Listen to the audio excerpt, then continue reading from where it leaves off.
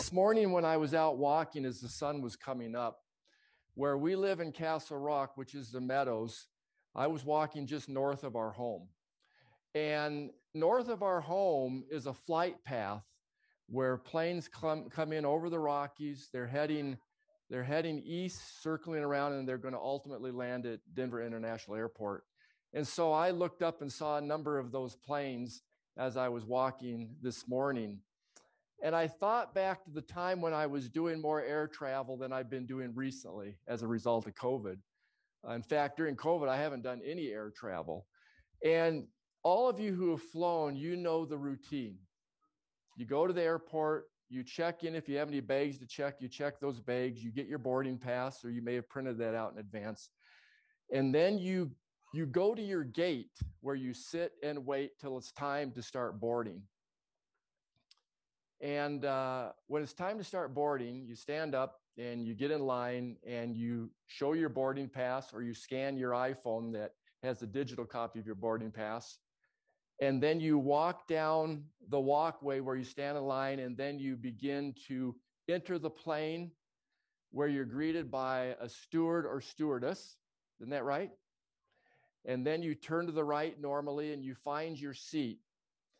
And, you know, I've thought to myself, as that plane begins to taxi down the runway and increase its speed, I think to myself, you know what? I'm sitting in a plane assembled by people I don't know a thing about. And in a different part of the country, most likely than Denver. This plane was assembled by people I don't know anything about. And then as that plane begins to lift off into the air, I begin to think, you know, this plane is being piloted by people I've never met and I don't know. And then as that plane begins to turn and fly on the route that it's designed to fly on, I think to myself, that plane is being guided by people in an air traffic control tower that I've never seen and don't know anything about. And yet, isn't it amazing that we as individuals are so quick to be willing to trust ourselves to fly on an airplane and is guided by people or assembled by people we've never met and don't know anything about. We trust them, and yet we find it so hard to trust God, who, granted, we've never seen. And that's really what I want to focus on a bit here this morning. Take your Bibles to turn to 2 Kings chapter 18, because we're going to look at a king who in this story had learned to trust God and put his faith in God. Now, this talk is going to be quite text focused. I'm going to be reading a lot of text, but there's valuable lessons, I believe, that we can learn from this story in regards to Hezekiah. Hezekiah, the son of Ahaz. Lessons we can learn from Hezekiah, the son of Ahaz. So 2 Kings chapter 18, and we're going to start looking at the first three verses 1, 2, and 3, and I'm reading from the New King James Version. And it says this: Now it came to pass in the 3rd year of Hoshea, the son of Elah, king of Israel, that Hezekiah, son of Ahaz, king of Judah, began to reign. He was 25 years old. That's fairly young, although not as young as his father. Ahaz, his father, started reigning at age 20, and he reigned for 16 years. But here we see Hezekiah, 25 years old when he became king, and he reigned 29 years in Jerusalem. He reigned longer than his father. His mother's name was Abi, the daughter of Zechariah. And verse 3 says, And he did what was right in the sight of the Lord, according to all that his father David had done. You know, if you've ever visited with people at times, and they're talking about their experience and they're talking about themselves, they may say, you know, I do struggle with a temper, but, you know, I inherited that from my father, and they kind of laugh about it. That's just the way I am. Or, you know, I struggle with managing my finances, but, you know, I grew up in a home where we were never taught how to do that. So, and they just kind of laugh it off. And, you know, if anyone could say that my father was a certain way, Ahaz was a certain way, Therefore, I'm just going to live my life like him. I've inherited all those tendencies, and therefore, I'm going to be like my father, who, by the way, was a very, very, very wicked king. Hezekiah could have said that about his father Ahaz, and he could have chose to live his life the way that his father did. But for some reason, he chose to go a different way. He chose to do what was right in the sight of the Lord. He didn't choose to do what was convenient. He didn't choose to do what was comfortable. He didn't choose to do what was politically correct. He didn't choose to do what was easy. He didn't choose to do what was effortless. He chose to do what was right in the sight of the Lord. And I think to myself, after I read that third verse, I think, well, what is the right thing that Hezekiah did? Well, we have a great answer. And that answer is found in verse 4. It says, he removed the high places and broke the sacred pillars, cut down the wooden image, and broke in pieces the bronze serpent that Moses had made. For until those days, the children of Israel burned incense to it and called it Nehushtan. Basically, what Hezekiah did is he removed the things that didn't belong in a God-fearing nation, Judah. Isn't that right? He removed the things that didn't belong. I remember years ago when we were living in Indianapolis. Well, we were living north of town. I was working on the north side of Indianapolis. And for lunch that day, I hadn't brought a lunch. And so I ran across the road to the grocery store where they had a nice salad bar. And I got a salad, and I sat down at a table, and there on the table, the person who was there evidently before me had left an Indianapolis Star newspaper. And so as I was eating my salad, I was just kind of glancing through the newspaper, kind of seeing what the headlines were. And there, buried in that newspaper, was a story about some people who had been in a canoe, canoeing down the White River, which is a river that flows through a lot of Indiana. They were canoeing down the White River, and as they looked over on the shoreline, they couldn't believe what they saw. You know what they saw in central Indiana on the shoreline? They saw a 19-foot-long python laying there on the shoreline, the White River in central Indiana. Now, in my mind, a python that's 19 feet long does not belong out in the wild in central Indiana. Now, I do need to add something to this. They said that as they looked at that more and began to explore that more, they discovered the python was dead. It hadn't survived the elements, okay? But still, my point is that a 19-foot-long python, snake, does not belong in central Indiana. And Hezekiah realized that the idols that his father had set up didn't belong in a God-fearing nation. Let me read a quote from Prophets and Kings. It says this: Hezekiah came to the throne determined to do all in his power to save Judah from the fate that was overtaking the northern kingdom. And then it says this: no sooner had he ascended the throne than he began to plan and to execute. In other words, his goal was to remove the things that didn't belong in that nation. You know, a solar eclipse is very rare. It doesn't happen a total solar eclipse is very rare. It doesn't happen every 10 years. I don't know if it's a few hundred years, but a solar eclipse where the moon passes between the sun and the earth and causes the light from the sun virtually to disappear is very, very rare. And as I think about a solar eclipse blocking the sunlight from shining on planet Earth, I think about the nation of Judah. Those idols that Ahaz had set up, the idol worship that he had encouraged and promoted and emphasized, had blocked the people's ability to see the beauty of God. Isn't that right? They couldn't see the beauty that God wanted to give them as a nation and the success that God wanted to give them as a nation. Well, here's another question I have. Hezekiah is a young king, 25, 26, 27. He's moving forward to remove things that didn't belong. Let me ask you a question. Do you like change? Do most human beings like change and embrace it? No. The older we get, the less we like change. Isn't that right? We're a little reticent. We're a little reticent. We don't like change. And so I think to myself, what gave Hezekiah the ability to bring about change in a nation that was stuck in the way they were doing things and probably felt secure in the way they were doing things? What was it that enabled him to bring about change? Well, let's look at verses 5 and 6 because that's where our answer is. Verses 5 and 6, 2 Kings chapter 18. This is what enabled, I believe, Hezekiah to bring about change. He trusted in the Lord God of Israel, so that after him was none like him among all the kings of Judah, nor who were before him. Verse 6, for he held fast to the Lord.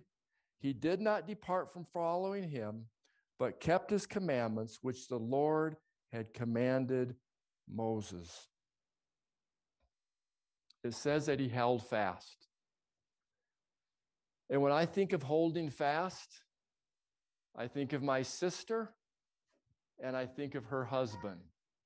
Let me give you an illustration. Doug, her husband, who's a great brother-in-law, he's about 6'1", 6'2", big boned and strong. He grew up in a contractor's home, and Doug is also a contractor. And when he grew up in that home in Bering Springs, Michigan, because that's where they live, is Bering Springs, Michigan, his parents had a boat, and they would go down to Lake Chapin when they had free time, and Doug grew up knowing how to water ski. When he married my sister, after they became established, a few years went by, they bought their own boat, a ski boat. And so, of course, Doug would continue to ski. And Ron and I, a few times when we visited, we would go out on the boat with them. And Doug is an amazing water skier. He's a water skier that skis on one ski, and when he cuts back and forth, his shoulder is almost touching the water. He's almost perfectly parallel with the water. He's an amazing water skier. And when Doug gets bored with water skiing on one ski, he will start water skiing on his bare feet. He's an amazing water skier. But there's a secret to Doug's success. And you know what the secret to Doug's success is? The secret to Doug's success is that he holds fast to that rope. Isn't that right? Because, see, Doug realizes that except for the power of that boat and him holding fast that rope, he has no ability, no power to do the amazing things that he's doing. He holds fast to the rope. And that was the secret of Hezekiah's success. He held fast to God, and that's how he had the ability to bring about change in a nation that was stuck in its way of doing things. Well, now, you want to stay here in 2 Kings, but maybe keep your finger there. We're going to flip over now to 2 Chronicles, where this story kind of has parallel passages. 2 Chronicles chapter 32, verses 1 through 8. 2 Chronicles chapter 32, verses 1 through 8. And actually, if you look at the very end of the last verse of the prior chapter, chapter 32 of 2 Chronicles, chapter 31 of 2 Chronicles, the very last verse basically says that Judah was prospering. They were prospering as a result of these changes. But now comes the external threat. Now comes the external threat. And we're going to read a few verses here in 2 Chronicles chapter 32, verses 1 through 8. And this is what it says. After these deeds of faithfulness, the faithful deeds of Hezekiah and the people, Sennacherib, king of Assyria, came and entered Judah. He encamped against the fortified cities, thinking to win them over to himself. Verse 2 now says this. And when Hezekiah saw that Sennacherib had come, and that his purpose was to make war against Jerusalem, he consulted with his leaders and commanders to stop the water from the springs which were outside the city, and they helped him. Verse 4, thus many people gathered together who stopped all the springs and the brook that ran through the land, saying, why should the kings of Assyria come and find much water? Verse 5, and he strengthened himself, built up the wall that was broken, raised it up to the towers, and built another wall also another wall outside. Also, he repaired the Milo in the city of David and made weapons and shields in abundance. And then let me just read just 3 more verses. Then he set military captains over the people, gathered them together to him in the open square of the city gate, and gave them encouragement, saying, "Be strong and courageous. Do not be afraid nor dismayed before the king of Assyria, nor before all the multitude that is with him. For there are more with us than with him." And finally, verse 8, "With him is an arm of flesh, but with us is the Lord our God to help us and to fight our battles." And the people were strengthened by the words of Hezekiah, king of Judah. The people did their part in preparation for what the Assyrians were trying to do for them. You know, I remember years ago when our family moved from Spokane, Washington to Madison, Wisconsin. And we lived in Madison from when I was age 7 to age 14. And during about the first 3 years we were there, my parents sent me in the summertime up to summer camp, Camp Wadoon. And I remember going up there to summer camp. And the first year, my parents encouraged me to get my beginner swimming honor, because at that stage, they taught honors at camp. And so we worked on our honors. And so my parents encouraged me to get my beginner swimming honor because I didn't know how to swim and didn't even like the idea of swimming. And so I went there that week and we started working on those honors. And the first day we went down there to the lake and we went out on the dock, and our teacher encouraged us to get into the water. And so everyone got in the water except for myself. And she said, "Hey, George, get in the water." I said, "No, I think I'll just stand here on the dock." Because northern Wisconsin in the spring, that water is very, very, very cold. And so I didn't have an interest in getting in the water. She tried to encourage me again. I said, "No, I think I'll just stand here." And so we went through that first day. Well, then the next day, we went down there, went out on the dock. And again, she encouraged us to get in the water. And so everyone got in the water except myself. I just stood there. And so she said, "George, get in the water." I said, "No, I think I'll just stay here." Well, as the whole week went by, I pretty much did the same thing. I never got in the water. Now, let me ask you a question. Was I physically able to get in the water? Yeah, because where she was having to step down, that water was only about 1.5 feet deep. And was I physically able to do what she asked us to do? She was telling us how to move our arms. Could I do that? Yeah, I could. But I didn't do what I could have done. Needless to say, by the end of the week, when the students got their little beginner swimming honors, I didn't receive one. Not that I wasn't capable, I just chose not to do what I could physically do. I guess the point I want to make here is that these people, Hezekiah and the people, did what they could do. They could stop up the water. They could build up the wall. They could enhance their weapons. Hezekiah could put commanders in place. He could organize. And Hezekiah could encourage the people. Hezekiah and the people did what they could do to prepare for the onslaught of the Assyrians. Another quick quotation here from Prophets and Kings. It says this: "Nothing had been left undone that could be done in preparation for a siege. The king of Judah had determined to do his part in preparing to resist the enemy."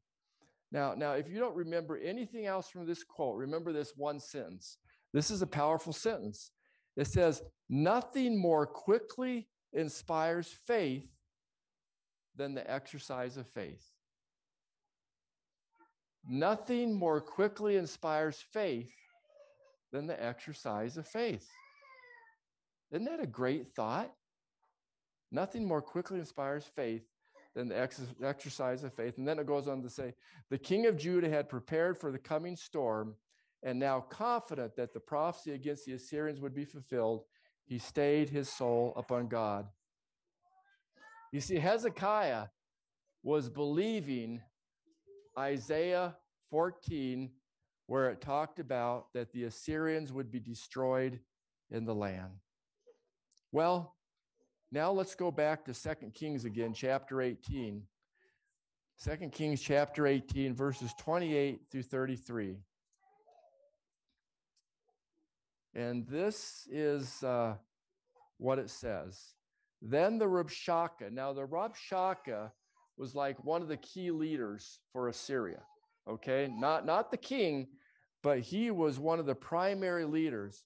So it says, then the Rabshakeh stood and called out with a loud voice in Hebrew and spake, saying, hear the word of the great king, the king of Assyria. Verse 29. Thus says the king, do not let Hezekiah deceive you, for he shall not be able to deliver you from his hand, nor let Hezekiah make you trust in the Lord, saying, the Lord will surely deliver us. This city shall not be given into the hand of the king of Assyria. So basically the Rabshakeh is saying, hey, you people up on the wall, I'm talking to you in Hebrew. You can understand this. Don't listen to what your king's saying. Don't listen that there's going to be deliverance from your God. That's not going to happen. Verse 31. Do not listen to Hezekiah, for thus says the king of Assyria, make peace with me by a present, and come out to me, and every one of you eat from his own vine, and every one from his own fig tree, and every one of you drink the waters of his own cistern.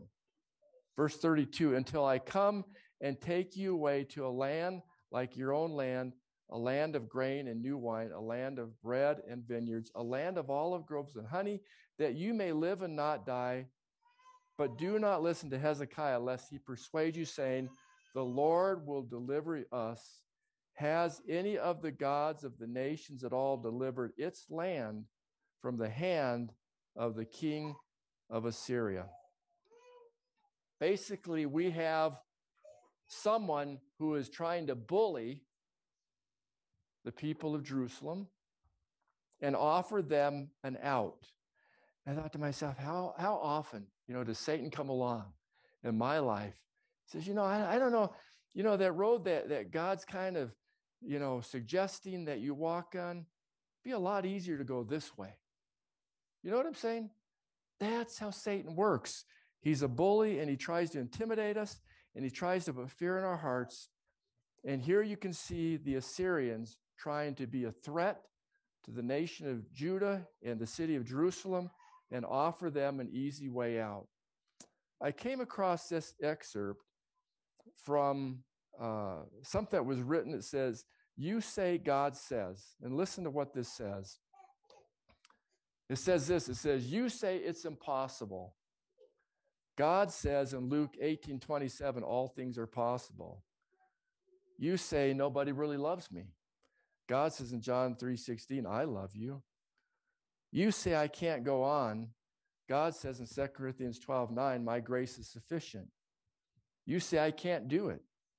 God says in Philippians, you can do all things. You say I can't forgive myself. God says in 1 John, I forgive you. You say I am afraid. God says in 2 Timothy, I have not given you the spirit of fear. And finally, you say, I feel all alone. And God says in Hebrews, I will never leave you or forsake you. Never leave you or forsake you. Well, let's look at the very end of this story, the last three verses. The last three verses.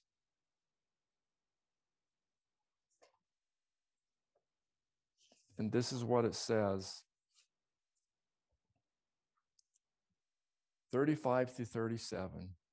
It says this, and it came to pass on a certain night that the angel of the Lord went out and killed in the camp of the Assyrians 185,000. And when people rose early in the morning, there were the corpses all dead. Verse 36, so Sennacherib, king of Assyria, departed and went away, returned home, and remained at Nineveh.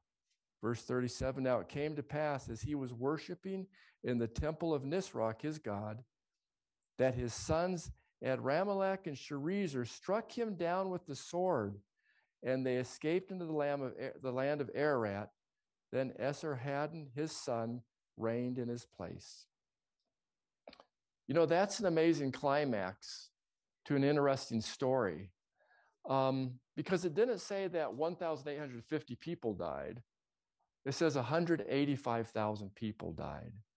Now, if you study military history, I don't think there's too many wars where in one battle that many people died. I mean, you think of the Civil War, the Gettysburg battle, there were 45,000 people that died. Here, 185,000 Assyrians were killed, and it was one person who did that. It's an amazing climax to a story. And let me ask you a question. In the end, even though the people prepared, and I didn't read the section where Hezekiah went into the temple and prayed, but even though the people prepared, in the end, who fought the battle? In the end, God fought the battle. Isn't that right? In the end, God fought the battle. So in summary, what are some of the lessons we can learn from Hezekiah? First of all, he did the right thing by removing the things that were blocking the people's vision of the beauty of God. And how did he do that? Well, he did that by holding fast to God and trusting in him. And then what did the people do and what did Hezekiah do? They did their part. Isn't that right? They did what they could do, what they were physically capable of doing. And then they believed in the promises of God that Isaiah said that the Assyrians would be destroyed in the land. They put their trust in the promise of God through Isaiah the prophet. Hezekiah, I didn't talk about this, but he did go into the temple and he prayed. And yet in the end, God fought the battle. Well, even though there's 3 or 4 or 5 lessons there, there's one primary thought I want to leave us with. One primary lesson. Because the foundation that underlies all these different things that I mentioned, doing the right thing and holding fast and doing their part and believing the promises of God and praying in the temple, the underlying idea or concept or spiritual thought that underlies all that is that Hezekiah had faith and trust in God. Isn't that right? Hezekiah had faith and trust in God. You know, it says that faith comes by hearing, and hearing comes by the word of God. It's amazing when you go through the Bible how faith is continually maybe focused on or implied or is talked about throughout. I mean, faith is really critical for all of our salvation. So I guess I just want to end this afternoon with this idea of the importance of faith, and that Hezekiah, because he trusted in God and was faithful, that God was able ultimately to deliver the people of Judah. And he can do the same thing in each of our lives, each and every day.